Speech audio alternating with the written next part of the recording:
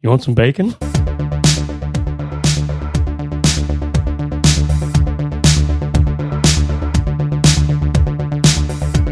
Hello and welcome to the Fizzle Show. Too many cool small businesses fail, and we are here to discuss what makes the difference between those founders who fizzle out and those who buzz, crackle, and fizzle with creativity and purpose, and just the sense of like they're enjoying themselves as they do it. Your hosts are Corbett Barr, the wise one, Caleb Wojcik, the deep one, and me, Chase Reeves, the squeaky one. You know, there's a big debate in the business world around this concept of a lifestyle business, and I think it's an important question. Is there something deep and true here, or is it just a buzzword? This is a very interesting conversation. I think you're going to like it a lot. Complete with Corbett's sort of framework for this. He's deep in this and has not only thought on it, but acted on it better than anyone else I know.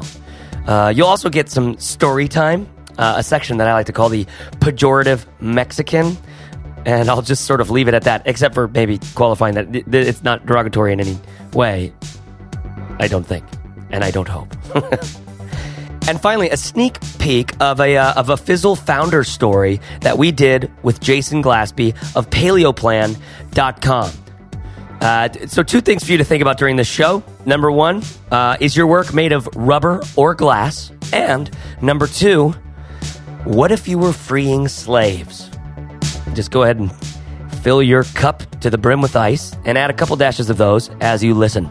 I'll be back after this conversation to fill in any gaps, so let's get into it. And for me, I mean, this topic for me spans the gamut from lifestyle business, what we're doing right now, and in my prior life, I did a venture capital-backed startup where we, built a prototype and, spent a year. Prior life being how long ago?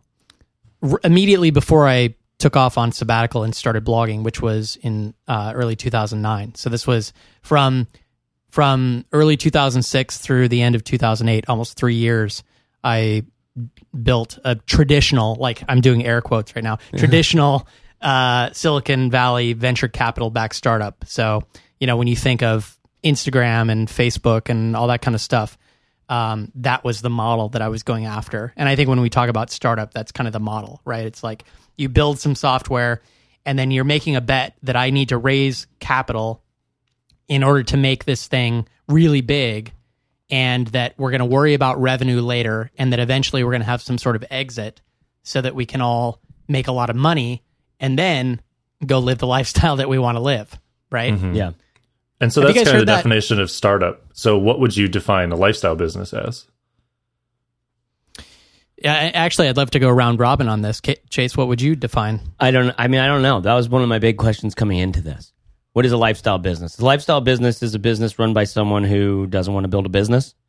A lifestyle business is a business run by someone who wants to surf and drink tea, like a hippie. A lifestyle business is a business run by someone who's uncomfortable with the concept of business.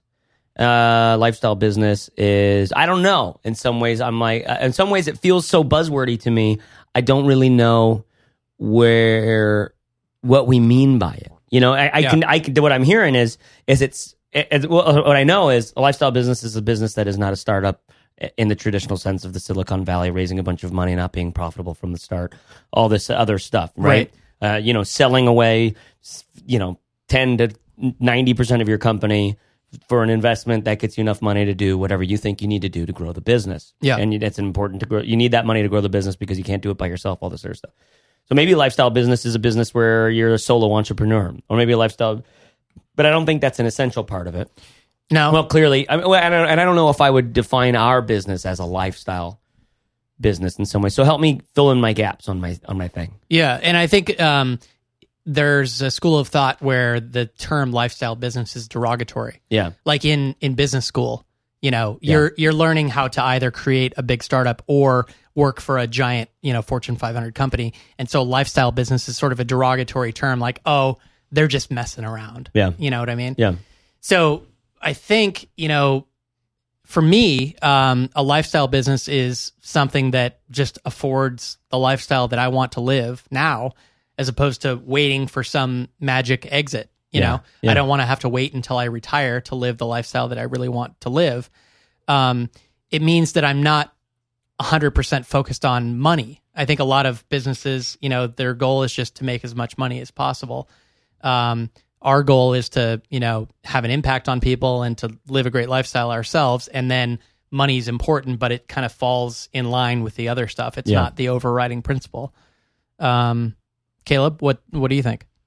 Yeah, I would say mine's similar to that. It's not something that you're building just to scale or to get rich quick. It's more of a, okay, what am I going to be doing for the next decade? Like you keep talking about, Chase. It's like, I hate to use words like calling or purpose or, you know, passion and stuff like that, but it's usually tied more towards those things than just this idea to make money. Yeah. Here's I have a quote from, I did a little bit of research, and I have a quote from David Heinemeier Hansson. Have you guys ever heard of him? Yep. So, explain who he is. He is, he's a guy at 37 Signals, a very smart, bright, you know, sort of dickheadish engineer guy who developed Ruby on Rails, very alpha male-y. And is that his official bio? Yeah, it's his official bio. David Heinemeier Hansson. I fly airplanes. I made one company. I run it really well. He also invented Ruby on Rails. He invented Ruby on Rails. It's a big thing. So like I said, he's really bright and he's good at this stuff. And I actually really like almost all of his thoughts on it. So here's what he says. It's the archetypical false dilemma. Either you, A, let your business devour your life and you'll be incredibly successful, or B, you balance your life with other things than work, but are relegated to paying the rent success. And he's just saying, so what he's saying there is just like, this is a false dichotomy. It's not one or the other. You're not either a venture-backed fund, or a venture-backed thing, or a lifestyle business. And this got me thinking about this question in sort of a new light. So if we take that as rote, that it's not about lifestyle business or being venture, because we're kind of neither of those. In some ways, lifestyle business is it's hard for me to define, because it's like it's a business where you enjoy what you're doing, I guess. You know what I mean? But if you work 40 hours a week and you still enjoy your business, is this a lifestyle business still? You know what I mean? I work more than 40 hours a week right now on Fizzle and Think Traffic stuff. But I don't know if I certainly wouldn't not call it a lifestyle business. You know what I mean? But what I think the switch is for me is that the quote unquote lifestyle business is a business where, kind of like you said, Caleb, it's kind of happiness first, or it's life first, founders and employees' life first, then business, and not at all maybe at the expense of profits, but not at the expense of profit. You know what I mean? It's a business that has to make money. Right. You know what I mean? But it's kind of like the goal being you work. I don't know. For me, the goal is not to work as little as possible. I really want a job. I work for the same reason that someone would sit down at a puzzle and like just end up spending hours there, or a video game, or, you know, whatever. Like, when was the last time you had to be like ripped away from something? Like this morning, I had to rip my son away from playing Legos. Yeah. Like I had to just literally pull him, like, no, you leave those there. He's like, no, right? Because he was so engrossed in it. He was so all in and enthusiastic about what he was doing. That's how I am about business. Or really, at least about this current project. That's where I want to be. That's the kind of work that I want to be doing. And I wouldn't necessarily call that a lifestyle business. I know that it's not venture backed, but it's we're building Fizzle for other people. We hope that it really will be successful, and that we really do make money doing it, because I have to pay for my gluten-free crackers for my son. You know what I mean? And they're more expensive than regular crackers. So, but like, you know, I want him to be healthy, and he needs these sorts of things. And so I have this lifestyle that needs to be funded. And I'm doing that in a way that I'm being engrossed in it. At least I mostly like it. Because there's a lot of things about it that I would like, oh, really? I got to do that now? Okay, I got to do it. Yeah. You know what I mean? Yeah, and I think I agree with DHH as he's called on Twitter. DHH, yeah. David Heinemeier Hansson, about that it is kind of a false dichotomy, and it's the kind of thing that I think a lot of VCs and MBA types, like I said, like to kind of put down the lifestyle business because it's not serious or whatever. Yeah. But, the fact is, it's just, for me, again, about making sure that all of the lifestyle things, like the fact that, I want to be able to travel for 5-6 months out of the year and still work. Yeah. I don't want the business to become so important that the culture of the company is like, well, you can't do that because what we're working on is so important. Because I actually don't believe that you give up a whole lot when you're traveling and doing those things and working. I mean, there is some time constraint, as we found this year when you were visiting in Mexico and we were surfing a little more than we were working. Time constraint being, I'm a little too pina colada to think through an email template right now. Exactly. But it doesn't necessarily have to be that way. I mean, I'm there for 3 months and it's just a second home. And I was there for 3 weeks. And it was just like, I kind of want to party. It's a little party time. Yeah, exactly. But so maybe the argument is not so much lifestyle versus money or whatever. Sometimes I think the argument is more whether or not you raise investment money from outside, and what constraints does that put on you. As you said it there, lifestyle versus money. I think that actually is, or life versus money. Yeah, that is an almost a more interesting question than lifestyle business versus the startup or venture backed or whatever. Because lifestyle or life or happiness in some ways versus money is a real question. Like Paul Graham says about startups, like the whole point of this thing is you do 30 years of work in 3 years, right? And then you get your big payday. That's the dream of the startup. That's why he does Y Combinator. That's why those guys, they live, breathe, eat, and drink in the Y Combinator headquarters. And there's no lifestyle. And maybe that's what makes them happy. That's how they love it, right? Yeah. Like that. This is the most exciting video game they've ever played. Right. And I've been in that mode too. Yeah. And in some ways, Fizzle's sort of like that. But I also got a wife and a kid, and I like to go to Mexico with you for 3 weeks. You know what I mean? And drink some pina coladas. Right. And maybe get a handful of parasites, like just a royal flush. Well, like an amoeba and some kind of worm. But I like that. It's fun. And I like, why do I like that? I like that because of the outlook it gives me, not only on life, but also on business. You know what I mean? Like going down there and being I'm in the Bay Area. I just recently moved here from Portland. Right. And Portland is like, sure, wear some socks with Tevas. Sure. There's nothing wrong with that. Like, ride a 2-story bike. Yeah. It, right? Yeah. Just do what do you want to do?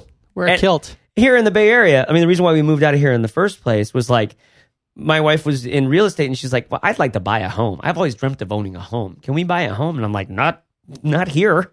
And she's like, I know, not here, huh? And the lifestyle is so heavy. The career, the money, the here in the Bay Area. In the Bay Area. Yeah. It's so the rush is so constant that and it just felt alien. Yeah. So we went up to Portland because I like to wear socks with Tevas. And ride 2-story bikes. I like to wear socks with Birkenstocks. I think that's how we met. we met at a Berkey Anonymous meeting. But and I really miss Portland for that reason because it changed my outlook in some ways. Because before I know it, I'm just caught up in the flow of the bustle of the hey, that guy's driving an M5. I should get one of those. Right. Hey, this guy's wearing a suit. This guy, he's a blogger. He wore a suit to his thing. He must be making money. I should make more money. Yeah. You know what I mean? It's like, and all of a sudden, I'm thinking these stupid, dumb thoughts. Like we were talking about before about success for success's sake. Yeah. You know, no, we don't. That's losing to me. That's the exciting thing is the is the quote unquote life hacks or the things that are like the VW Tiguan is 80% of the Porsche Cayenne or whatever, right? Right. And I'm like, that's an interesting thing. I could get that badass car of Porsche for half the price. Those kinds of like little hacks. Those things are choosing life over money, so to speak, right? Well, to me, not really, because that's an obsession with things still, that little comment that you made. Like, I think a lot of people, maybe the argument for lifestyle business is really an anti-consumerist argument as well. In some ways. I mean, I wouldn't put them 1-to-1, but I think there's something to be said for like these kind of I hate using the term. I hate that this is going to be the second time I've said this word in the podcast, but life hacky. You know what I mean? Because the point is, I want to get as much life. I want to get as much happiness, really, out of life. There's an interesting article I found called what's it called here? It is called The Medium Chill. And here's a quote from it. The medium chill involves what economists call satisficing. Okay? Abandoning the quest for the ideal in favor of the good enough.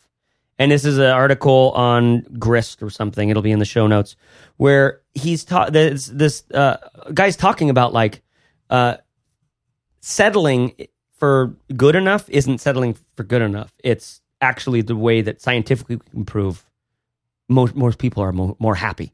Yeah. You know, it's like this concept of which isn't anti-materialism, right? But it is an understanding of like, you know what life's about? Being happy. Here's the 13 things we know about happiness. I'm going to chase that. And I think this is a guy who's actually, I don't know if he was an entrepreneur or if he is just working at a corporation or something like that. Yeah. Because his whole goal is just to spend time with his kids and do the thing. But do you think that lifestyle businesses and startups, you know, begin with different goals in mind? And like the lifestyle business, like you said, Corbett, was, you know how much money you need to live a certain lifestyle you want to live, and that's kind of your bar that you try to get to, as opposed to startup, whereas like the bar is like the sky's the limit. Like you could go as far as you can go. Well, I mean, so a startup is kind of a funny thing because the view from the venture capital side of the table is completely different than the view from the founders side of the table. Yeah. So the founders are essentially making a bet that they are going to take a 10% chance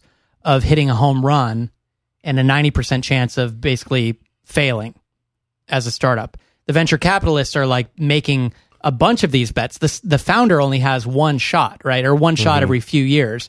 The VCs have dozens of them. And so they average out. So ironically, they're not going to hit a home run. They're going to hit a couple of home runs and have a bunch of failures, and that averages out to be something that's kind of in the middle. So for the founder, yeah, I mean, I think the founder of a startup is aiming for status, success, from their peers, like viewing them as being successful, money, and maybe just they love technology and stuff so much that they want to be immersed with it. And a lot of these guys are in their, they're young, right? So maybe that has a factor as well. Totally.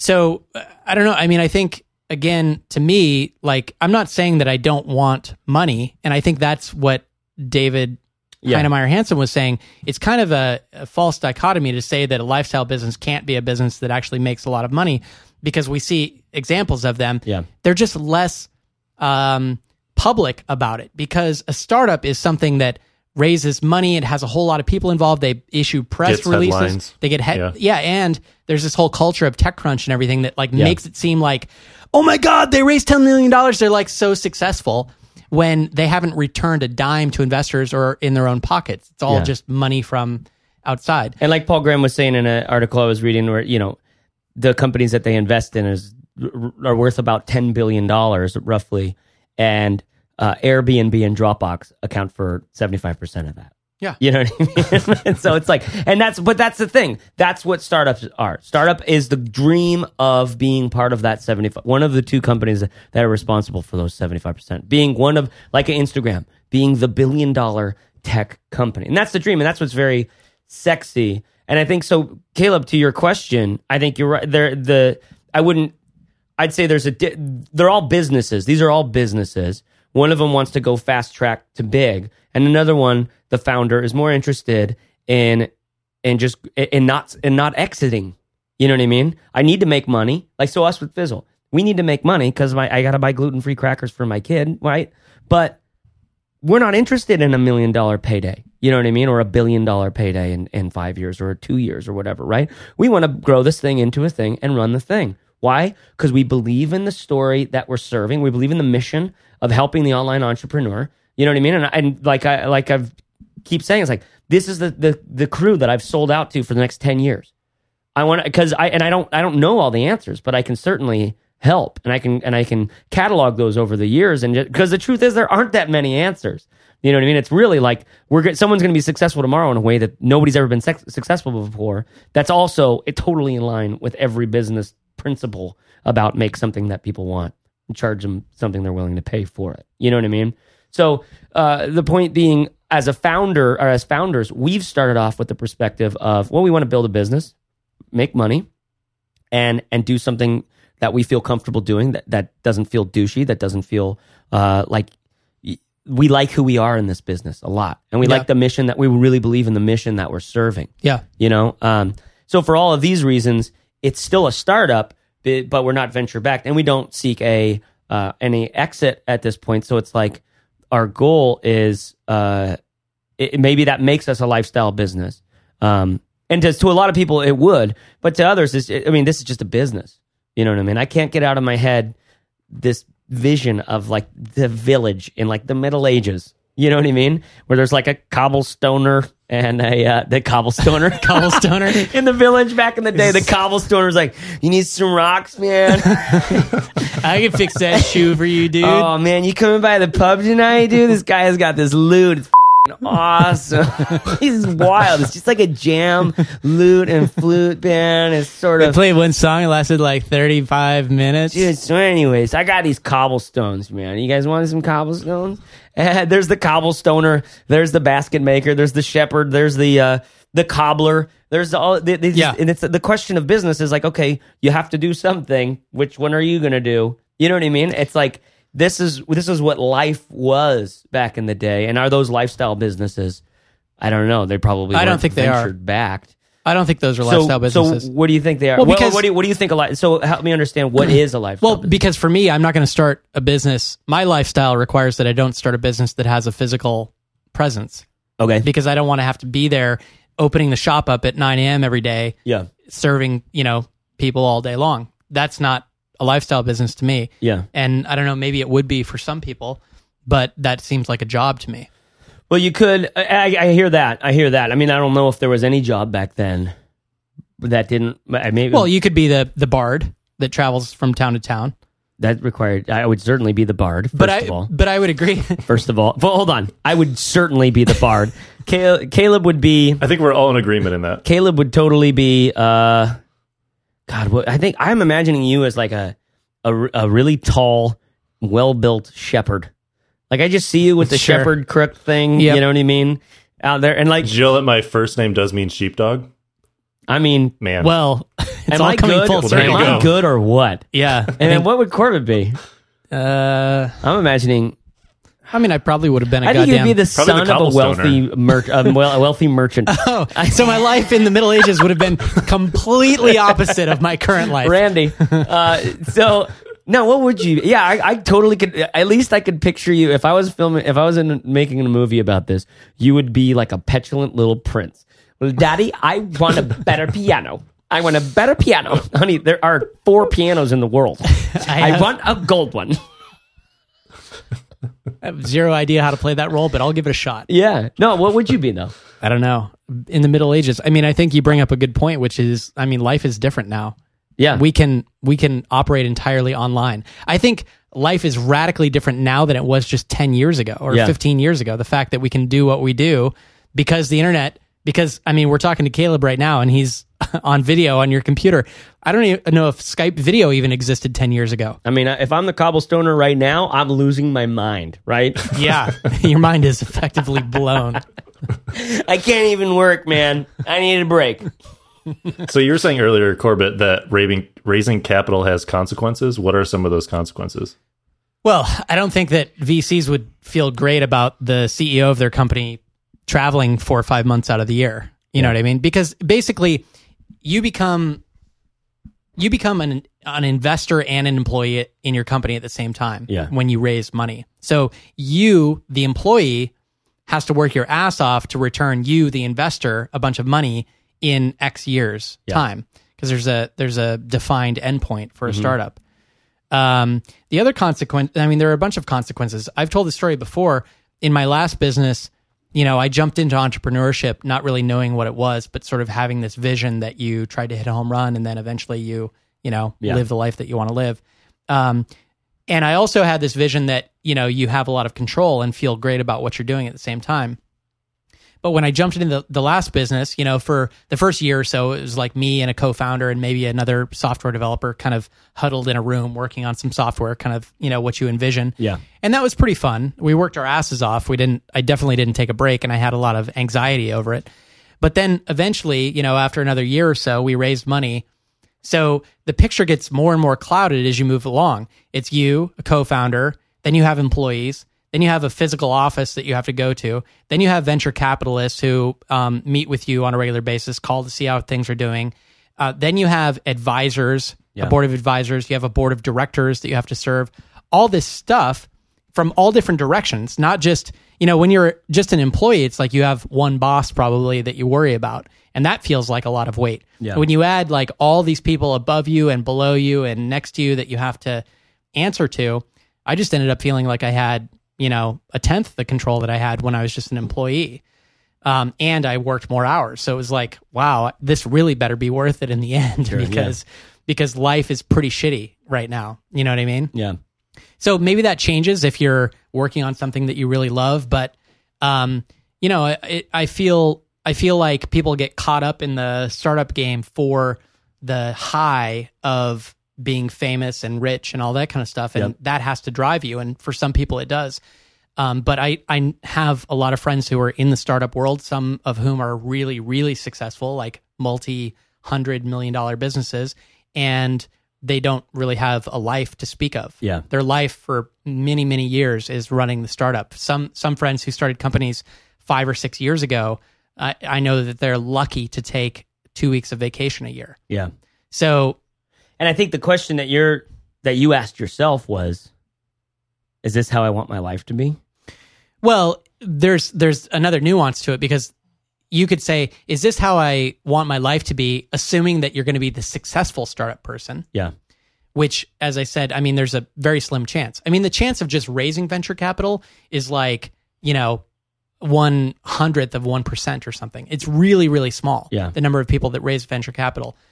Once you've done it before, I think it's easier the second time around. So maybe that's an option. Mm-hmm. But the question is, what's the chance, even if you do raise venture capital, that your startup is going to be a success? And I think it's like 1 out of 10 that returns some actual money to the founders in the end. So I wouldn't be surprised if it was that good. So is it worth taking a 1 out of 10 chance to give up 3 or 4 or 5 years of your life, in the hopes that you're going to strike it big, you know? And I think, sure. If you're young and you have the ambition, do it. Try it out. See how it goes. It's just, for me, the second time around, it was like, okay, now I'm in my early 30s, and I know what that was like. Yeah. And we took this trip to Mexico and started meeting people who weren't rich, they weren't retired, but they had somehow figured out a way to make their careers work around their lives.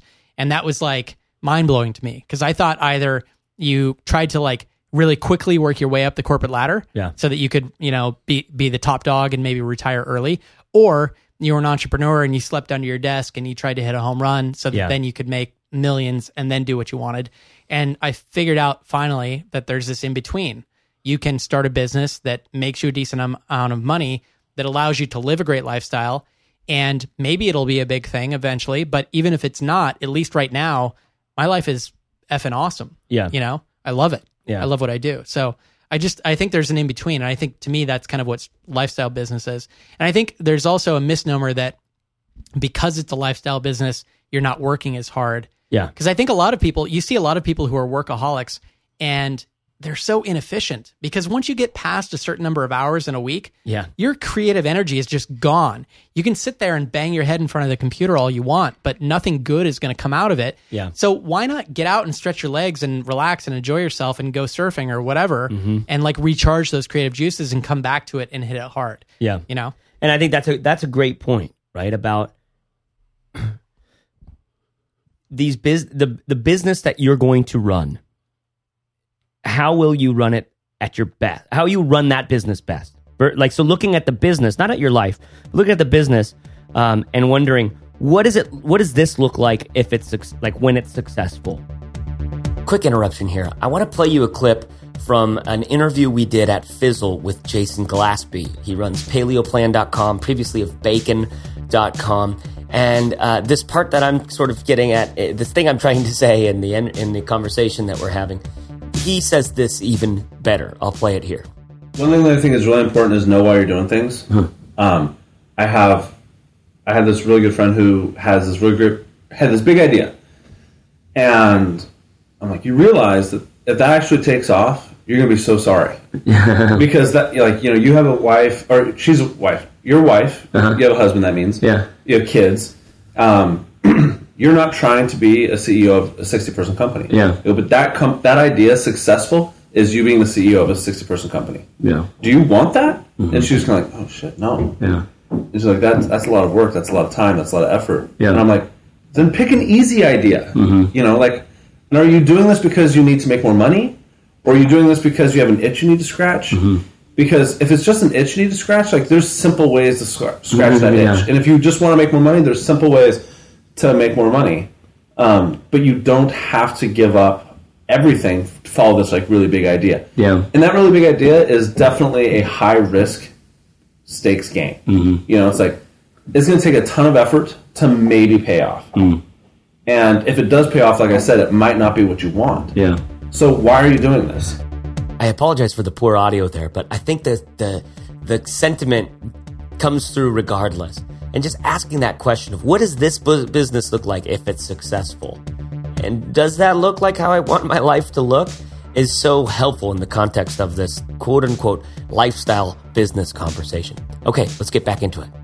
You know, what this idea, this business, if this takes off, or if this it has just a little bit of success, or the kind of success I want it to have, what does that look like? And how does my lifestyle need to support that?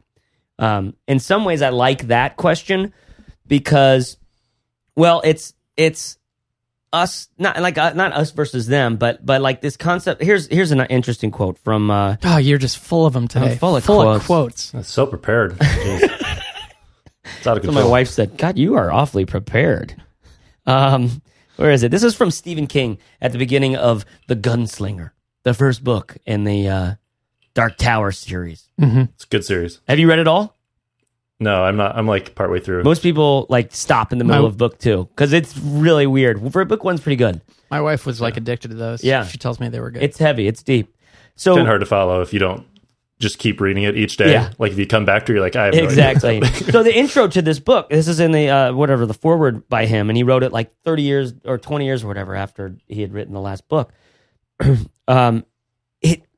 He is really great. Like, his book on writing is so awesome for anybody looking to become a better writer. Like every blogger out there or content creator, it is really great because he comes off sort of like I said about that Stephen Pressfield vibe, about like he shows up with a cup of coffee in his underwear, smoking a cigarette in 5 o'clock shadow, just being like, don't work too hard. And you're like, okay, I won't do that. I'm not going to work too hard. Whatever you say. Like Stephen King comes off with this like world weariness and this just like sense of like, you know, this is one of the most prolific writers of our time. He did almost lose his life at some point too. So that makes you a little He talks a lot about that in this intro. But so here's what he says. He says, and follow me through this. I think novelists come in 2 types, and that includes the sort of fledgling novelist I was by 1970. Those are those who are bound for the more literary or, quote, serious side of the job, examine every possible subject in light of this question: what would writing this sort of story mean to me? And then those whose destiny is to include the writing of popular novels, so those who are going to be popular like instead, Stephen King, are apt to ask a very different question. That's this: what would writing this sort of story mean to others? And the serious novelist is looking for answers and keys to the self, and the, quote, popular novelist is looking for an audience. Both kinds of writers are equally selfish. I've known a good many, and I will set my watch and warrant upon it. This was just an interesting concept to me that, well, first of all, that both of them are they're both extremely selfish, right? In a good way. I mean, we're all sort of, listen, if you're writing something, there's ego involved, right? There's always going to be ego involved. Not just acknowledge that and move on. You know what I mean? Like we're sitting here on the podcast. We could be sitting here talking about how are we at all qualified to give anybody advice on this stuff besides the fact that we've actually done this stuff, right? Or we could talk about, that this is a selfish venture, but you know what? Everything's having sex and is a selfish venture. It always comes back to that. Pleasuring my wife is a selfish venture in some Sure. ways because it means, You're going to get it in return someday. yeah, Hopefully. make some banana bread. You know what I mean? But so that was really interesting to me. I don't know. There's a leap there. I don't know what that means. We're just gonna take it. But I thought so. It was fascinating that not only are both of these selfish. So like, don't make a value decision based on one or the other because they both take work. They both take an intense amount of work. They're both a job, right? But there are two very different avenues here. Between what is the kind of business that I want to run, and what is the kind of like, and how would other people. How would this help other people? Or what would other people think of this? And I just think, to me, my question about value lands in there somewhere. Making something valuable. Yeah. Right? But I think that's an interesting angle in on this lifestyle question as well. So maybe it's like, maybe the not lifestyle business builder is like, how can I build something that's so awesome that I can retire and go surfing every day? Yeah. And the lifestyle business builder is like, how can I build something that lets me go surfing every day starting a month from now while I'm still building it? Yeah. And maybe a second part of that question is about the cost. How can I make something that is so awesome I won't have to work ever again? Like regardless of the cost now. Yeah. Of the cost of the next 5 years or 10 years or whatever, right? Right. Well, have you ever heard the story of the Mexican I don't know, fisherman? he's like yeah. Yeah. Exactly. Yeah, I have it up here. It's kind of long to read. You want to paraphrase it? Basically, like an executive is in... Wait, hold on. You guys both have the same Mexican fisherman parable in your head right now? Yeah, exactly. You haven't How heard did it? this happen? No, You I haven't don't heard know. it? I don't It's- know. It's good. This is I've completely only read unplanned. Old Men in the Sea once. Let me read it, and then you can decide if it's Okay, if story it's, time if it's with worthy. Corbett Barr. Story time. Can you add some story music to this, please? Yeah. All right. So an executive from America was standing at the pier of a Mexican village, taking a much-needed vacation. It was his first in more than 10 years. He noticed a small boat with just one fisherman had docked. Inside the boat were several large yellowfin tuna. The executive complimented the Mexican fisherman on the quality of his fish and asked how long it took to catch them. The Mexican replied, "Only a little while." The executive asked, "Why didn't you stay out longer and catch more fish?" The Mexican said, "I have enough to support my family for a little while." The executive then asked, "But what do you do with the rest of your time?" The Mexican fisherman said, "I sleep late, fish a little, I play with my children, I take a siesta with my wife, and stroll into the village each evening where I sip wine and play guitar with my amigos. I have a full and busy life." The executive, of course, scoffed. He said, "Well, I'm a Harvard MBA, and I could help you. You should spend more time fishing, and with the proceeds, buy a bigger boat with the proceeds. From the bigger boat, you could buy several boats, and then eventually you would have a fleet of fishing boats. Instead of selling your catch to a middleman, you'd sell directly to the processor, eventually opening your own cannery. You would control the product, processing, and distribution. And then you would need to leave this small coastal fishing village and move to Mexico City, and then to LA and eventually to New York City, where you can run your expanding enterprise." The Mexican fisherman then asked, "But how long will this take?" And the American said, "Well, probably 15 to 20 years. And then the Mexican said, "But then what?" The American laughed and said, "Well, that's the best part. When the time is right, you would announce an IPO, sell your company stock to the public, and become very rich. You would make millions." The Mexican said, "Millions? And then what?"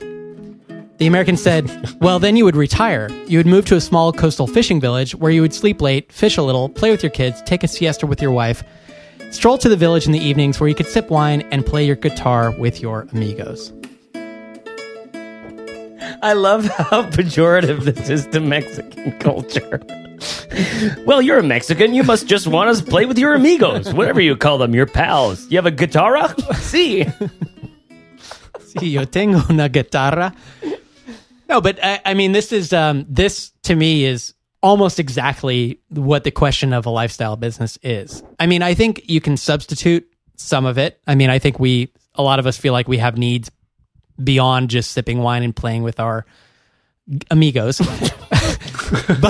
but we talked about this before. It's like, really, like, what's the point of life? You know, and I like to work and enjoy my work, but at the same time, I really like to hang out with my friends. And I feel like a lot of people substitute all of that work apparatus, the startup stuff, becoming obsessed with it for, you know, doing what they probably really would enjoy in life because they get addicted to it. And the ironic part is, for a lot of startup founders, once they do all this stuff and they, you know, have the IPO and they sell and whatever, or maybe not if they IPO, but just they have a success on their hands, then what do they do next? Well, they don't know what to do next because they haven't lived before, so they end up doing the same thing over and over. Well, that's also... Yeah, they just start another one. But that's like a little... That's making a parable of a real person's life, where just like this is making a parable of a way of doing business. I mean, the fisherman's spending plenty of time away from his family. You know what I mean? It's still taking work, right? It's not it just, you know, go, if you want to get back into the biblical concept of it. I mean, the earth stopped, you know, pig, like, you remember The Simpsons did a Garden of Eden thing, and this pig walked up to Marge and Homer and just went like, "You want some bacon?" Like lifted up his side. Nice. And like, but you know, the way that some of the world would believe, like there was Garden of Eden where like you didn't have to work. I mean, the food was just there. Yeah. The pig would walk up and present itself to you, and you just reach in and pull out a ham sandwich. But then like now it's like, you know, there's this then it goes away, right? For whatever reason, it all goes away, and now you've got to put a seed in the ground and wait for it to grow, and it's got to rain, and you got to do all this work just to get your crop, right? Or you got to hunt the animals, or do what, right? There's all this work that needs to be done, and so the fisherman is just more in tune with the natural flow of things. It's still very much work. I mean, he's still gone bright and early in the morning, going and doing a bunch of work. So this is a fable, but I think what I resonate with, and what we all resonate with, is that closeness to a more natural rhythm of life in some ways. You know what I mean? Bigger is not always better. And so what's interesting is, if this guy's mission, if this guy was freeing slaves, if this Mexican guy was like, "Well, what's your job?" "Well, I free slaves just a little bit of the time on the weekends, you know, or whatever. Whenever I free slaves, I don't want to spend a whole lot of time away from my wife and kids, but I'm going to free some slaves." And then this guy came up and said, like, "We can take this national. Yeah, it's going to take a ton of work, and you'll be away from your family for a lot of it, but we can free all the slaves." Yep, he would do it, right? Because it's a mission. You know what I mean? So that's like, yeah, that brings up a question I was going to ask. Are there certain businesses or ideas or, you know, charities and stuff that need to be startups, need to be non-lifestyle businesses? This is what I call a missional business or whatever, right? Maybe that's a carryover too much from my Jesus days or whatever. But the concept being, like, in Fizzle, like the way I got to here via existential crisis is like, I chose this crew, this online entrepreneur, as like, these are the people I'm going to serve for the next 10 years. Which means I'm not the expert in it by any means, but I know I can become one, and I can at least be helpful in it. I think this is a mission to me, or this has become a mission to me. Yep. So I'm willing, you know, to me, this is, you know, maybe you could easily poke fun of me and it's like, really helping, you know, scruffy hipsters with MacBook Airs start blogs is like freeing the slaves to you. Okay, maybe you should read some more books. But to me, it really is that, because I think we can help people build businesses that are good, capital G, and true, capital T, instead of douchey, taking advantage of people's weaknesses and crushing the souls of old, like televangelist businesses. Right. You know what I mean? That's like, so in some ways, that's and also as an entrepreneur, for lack of a better term, this is the best way I know to get my dick hard. Pardon the French. But this there was a lot of French there. This is the autonomy, the creativity, the way that I can make quote unquote art as well as quote unquote business. You know, all of this. This is what I was made for. I love this. Yeah. You know what I mean? Yeah, but I think that's, you know, you can do whatever you want and still enjoy your life and have time for your family. Yeah. There's no reason you can't have a big impact on the world and do all that stuff. That's why I'm saying making another category for lifestyle business, well, then we might as well make another category for missional business, and we might as well make another category for pet-based businesses, Yeah. or whatever. And the fact is, there's overlap between all of them. There totally is. Yeah. And we all want to be in a, we all want to be fighting for something. We want to be liberating Yeah. the slaves, but Yeah. and at the same time be able to, like I'll go with my kid to the Giants game. Like, And obviously, I have my preferences in terms of how I run a business, but I get that different people have different ideas of what they want from their lives, and that's cool. What I would want everyone to do, though, is before they jump in and assume all of this stuff is rote, or is a given, this is how you run a startup, or this is how you climb the corporate ladder, or whatever. Take none of that for granted, and go on a walkabout, and which is what you did, which is what I did, because you got essentially bought out from your business, and you had some things you could go. You had some money and some time, and you're like, you know what, wife, let's take the Subaru and let's drive through Mexico. And that's where you had your epiphany. That was your walkabout, where you're like, you know what, traveling changes me. I see the world differently. I like that. You know what, the way these people live is intriguing to me. It's almost, it's attractive, right? Yeah. And I would like to be able to have because what it is freedom. You don't like. It's not that you started this business so you could travel. You started this business so you could have freedom, right? And whatever that looks like this year versus last year, right? Yep. Or the next year. And I think that's what most of us are hungry for. We'd hate that feeling of just being chained to the desk at work. Yeah, and I had just I started working. Literally, I started working when I was 18, full time. Yeah. The summer before college, and I worked my way through college. I worked 40 hours a week all the way through college.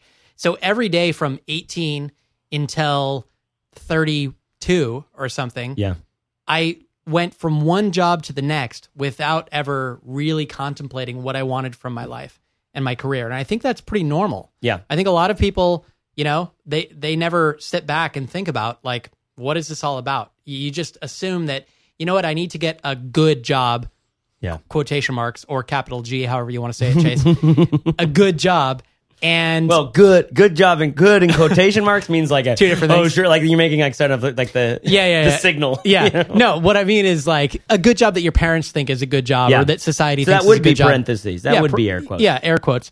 So you get a good job, and then you jump from one to the next, and you're basically pursuing status and money and opportunity without thinking what do I actually enjoy first of all, and how could I live in a way that to me really exciting. That's not subjective. What does it mean to underride a system? What's the word for that? Not subjective, but subversive. Oh, that's a subversive thing about these questions about lifestyle business, which is why I like them. You know what I mean? I wouldn't say that I run a lifestyle or I'm a part of a lifestyle business because I don't know if I know what that means, but I like the questions it forces us to ask. What do you enjoy? Yeah. Right? Because chasing success and doing the thing you're supposed to do for the sake of doing the thing you're supposed to do and the chasing of success is ultimately the kind of thing you wake up from at 55 or like those the regrets of the dying. Yeah. Right? I wish I would have allowed myself to be happier. Yeah. It's like being part of the Matrix. I know I'm eating a steak, but I'm not eating a steak. Exactly. Steakmedia.com. We're going to have a whole slew of inside jokes. Of random.com. I love the four people, the four listeners who got that. Yeah. I think that's great. Thank you, listener. Hopefully somebody bought it by now. Yeah. So, one thing that I found about this lifestyle thing, that in some ways it's a fable as well, or a parable, but I felt like it was a good way of saying it. It's from the CEO of Coca-Cola, and he said this recently. Imagine life as a game in which you are juggling some 5 balls in the air, okay? You name them work, family, health, friends, and spirit, and you're keeping all of these in the air, okay? And you'll soon understand that the work one is actually made out of rubber. If you drop it, it'll bounce back. Okay, but all of the others, the family, health, friends, and spirit, are made of glass. If you drop one of these, they will be irrevocably scuffed, marked, nicked, damaged, or even shattered. Okay, they will never be the same. And you must understand this. This is a truth about life, and strive for it. And I don't know what he means exactly by strive for it, but maybe we're all figuring that out with our own lives. But I like this as a little parable for that. Like realizing, in my experience, I realized I've totally experienced that. That work is the one thing that will bounce back. You know what I mean? When I was at a job, as a creative director type project manager at an agency in Portland, and they effectively fired me 2 weeks before my son was born. I was like, oh my God, my son is 2 weeks away. You know what I mean? I'm literally watching the dreams of my life crumble. Like, I realize now I'll never get a motorcycle because I have a newborn coming. You know what I mean? Maybe I'm still working on rectifying that, because that would help coming over here, by the way. I want you riding a motorcycle across the Bay Bridge. But not only was I dealing with the stress and strain of my young bride and labor and all this other stuff. Yep. But then like, oh yeah, hey, that thing you've been using to pay the bills. You know how you like have money coming? Yeah. Like, that's gone. It's gone. It's gone. Guess what? It was fine. I took unemployment for 1 week. Yeah. Before I had plenty of work coming in. Yeah. You know what I mean? Doing some side project stuff. Work is totally the rubber ball. And so the question really is... But we treat it like the glass one. That's the Everybody thing. treats it like, whatever work says I got to do it. Because culturally, and I think, like, to your point, like, culturally, like, when my dad asks one of my friends, like, when my dad's trying to get to know somebody like that I know, one of my friends, he'll say, what do you do? Right? That carries a lot of weight for him. Why? Because he's that kind. I mean, to be honest, that carries a lot of weight for me too. What I really want someone to say is like, I'm freeing the slaves. You know what I mean? What do you do? Like, what do you do to make money? I want them to say something that they care a lot about. Right. You know what I mean?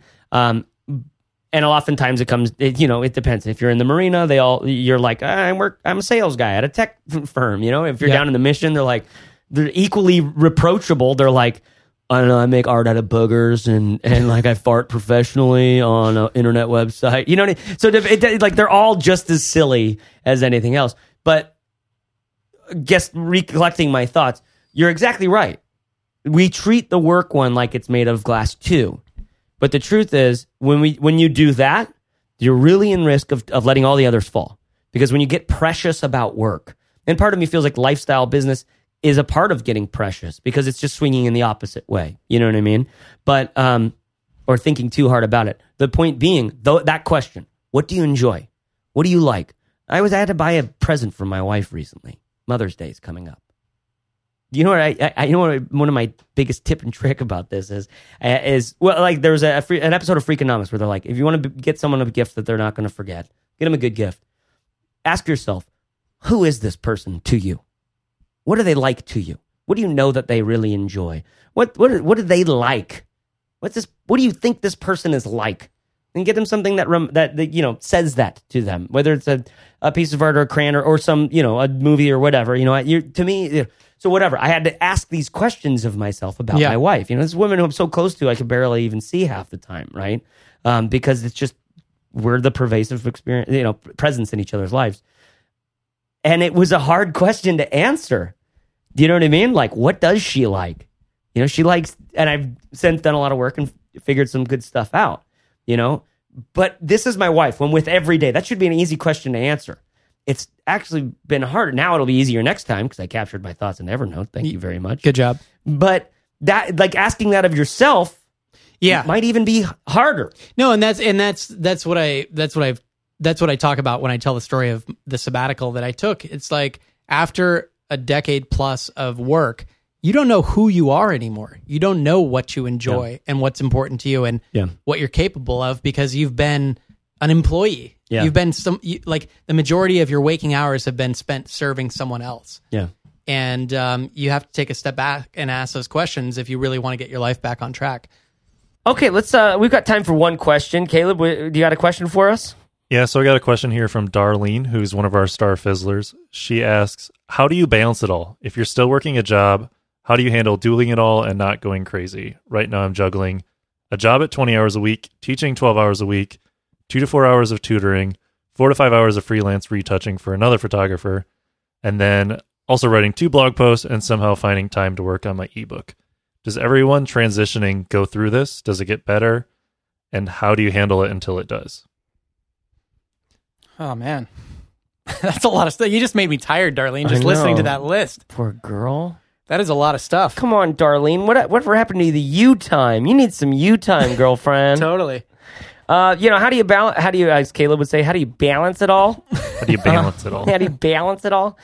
It's a good question. Basically, what I hope for you, Darlene, is you balance it all by getting rid of about 85% of the other crap that you're doing, or being able to. I mean, to me, that feels like that's the goal for my life, or that's been my goal to, be able to make my whole gluten-free cracker income on one thing that I really care a lot about. Yeah. And have time to do any other, things that bring me joy. If there's another project that I want to do out of the joy of it, or because it would feel real great to ship that, even if it might suck in the meantime, right? Yep. All this other stuff. But the law of the jungle is such that sometimes we got to do a lot more than we want to make ends meet and do this kind of stuff, right? Yeah. Yeah, and all those things seem to be paying her. Yeah. Maybe take away the blog posts aren't directly paying her every time, but a lot of those things are paying clients or jobs. And I bet if you'd ask her, she wishes she could just do the blog posts, and only that, and build an online presence and do the passive income thing. Let me give you two sort of like tactical things that you can do, Darlene. The first is, we all have to-do lists, and they're really easy to grow and to add to. I think you should also try having a stop doing list. And the stop doing list is a list of top priorities of things that you currently do on a regular basis that are low value, or that you are obligated to because you said yes to something, but that you probably shouldn't have. Yeah. And you should keep some things at the top of that list that are targets to stop doing altogether, and make a plan for how you're going to stop doing those things. In some cases, you can just stop doing them because they're, it's a discretionary thing and you don't need to do it. But that's a great way to move forward towards doing what you want to be doing, and stop doing what you don't want to do or shouldn't be doing. Second thing is that if you think about the other things that you're doing right now that do earn you money, like your side job and teaching and things like that, if those aren't in your ideal 1 to 3 year picture of what you want to be doing for yourself, then you need to slowly carve out time from those things and treat yourself as a client. So let's say right now, Darlene, you mentioned you're teaching 12 hours and you're doing a job 20 hours. Well, you need to figure out a way to carve out 4 more of those hours and sell those hours to yourself as a client of your own business, because over time that's going to pay off. And you just need to chip away at it little by little, and figure out ways to sort of carve that time out. Yeah, and I mean, if all of these things are exciting and joyful for you to be doing, then you have a different question, right? You know what I mean? If all of these are like, no, this is exactly where I want to be, I just don't know how you guys get it all done. I'm dealing with all this stuff, and I love it all. Well, then it's like, well, then you're in a great spot, and you be careful of burnout. You know what I mean? Be careful of all the dangers of where you are. But if you're like, oh, I really wish I could get up on this teaching job because I just want to focus on the blog, or I wish I could get rid of this, touching up photos for another photographer thing, but I need the money, but I wish I could get rid of, then you got, knowing what you want, knowing what you want. I won't even call them goals, but just like, hey, I would like this to be the case. I don't do any touch-up work for anybody. I don't work for anybody but myself. I do these tours. I know you do the photography tours, and I do my teaching, and I do the blog, because those all funnel into each other and help me make all the, if you just have that, I won't even call them goals. If you have that picture in your head, if you know where you want to go, then you're like, all right, how much money do I need from those 3 things to be able to do that? Mm-hmm. Number one. And then, when's my timeline that I think I could possibly do that in? Mm-hmm. Bring the revenue of those up to that level, and then taking kind of Corbett's hard advice on like, so start carving away time from those other things, even though there's revenue, there's income, income associated with it. You know what I mean?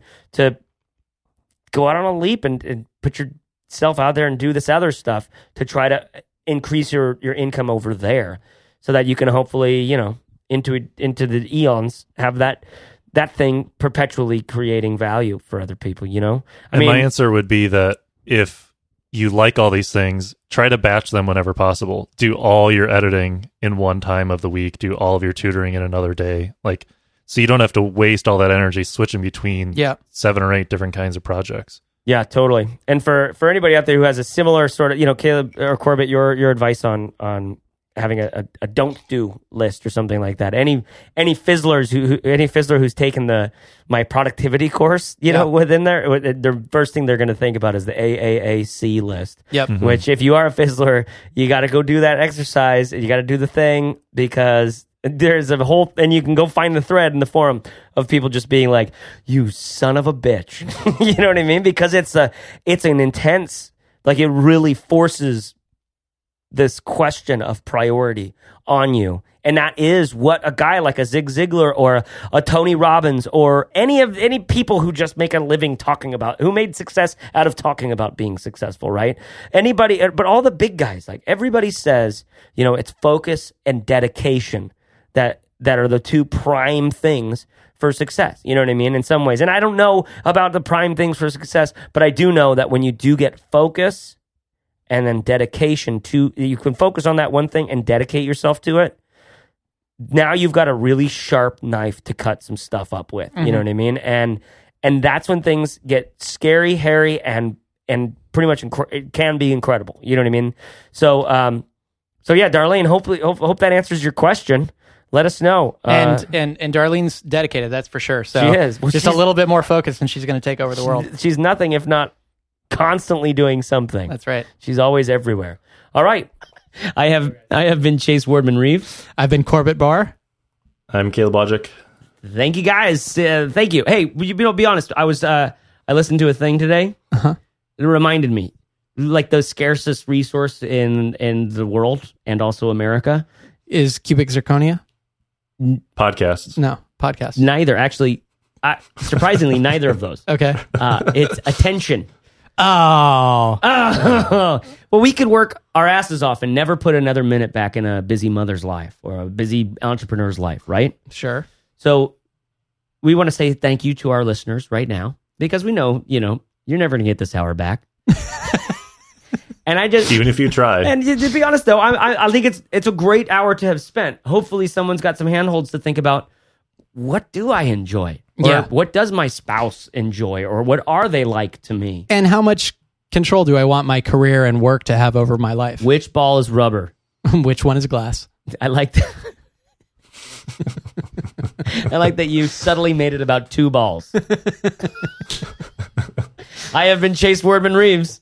And I've been Corbett Barr. Caleb Wojcik. See you guys. Keep your balls rubber or glass, or no, keep your balls separated. Separate your balls.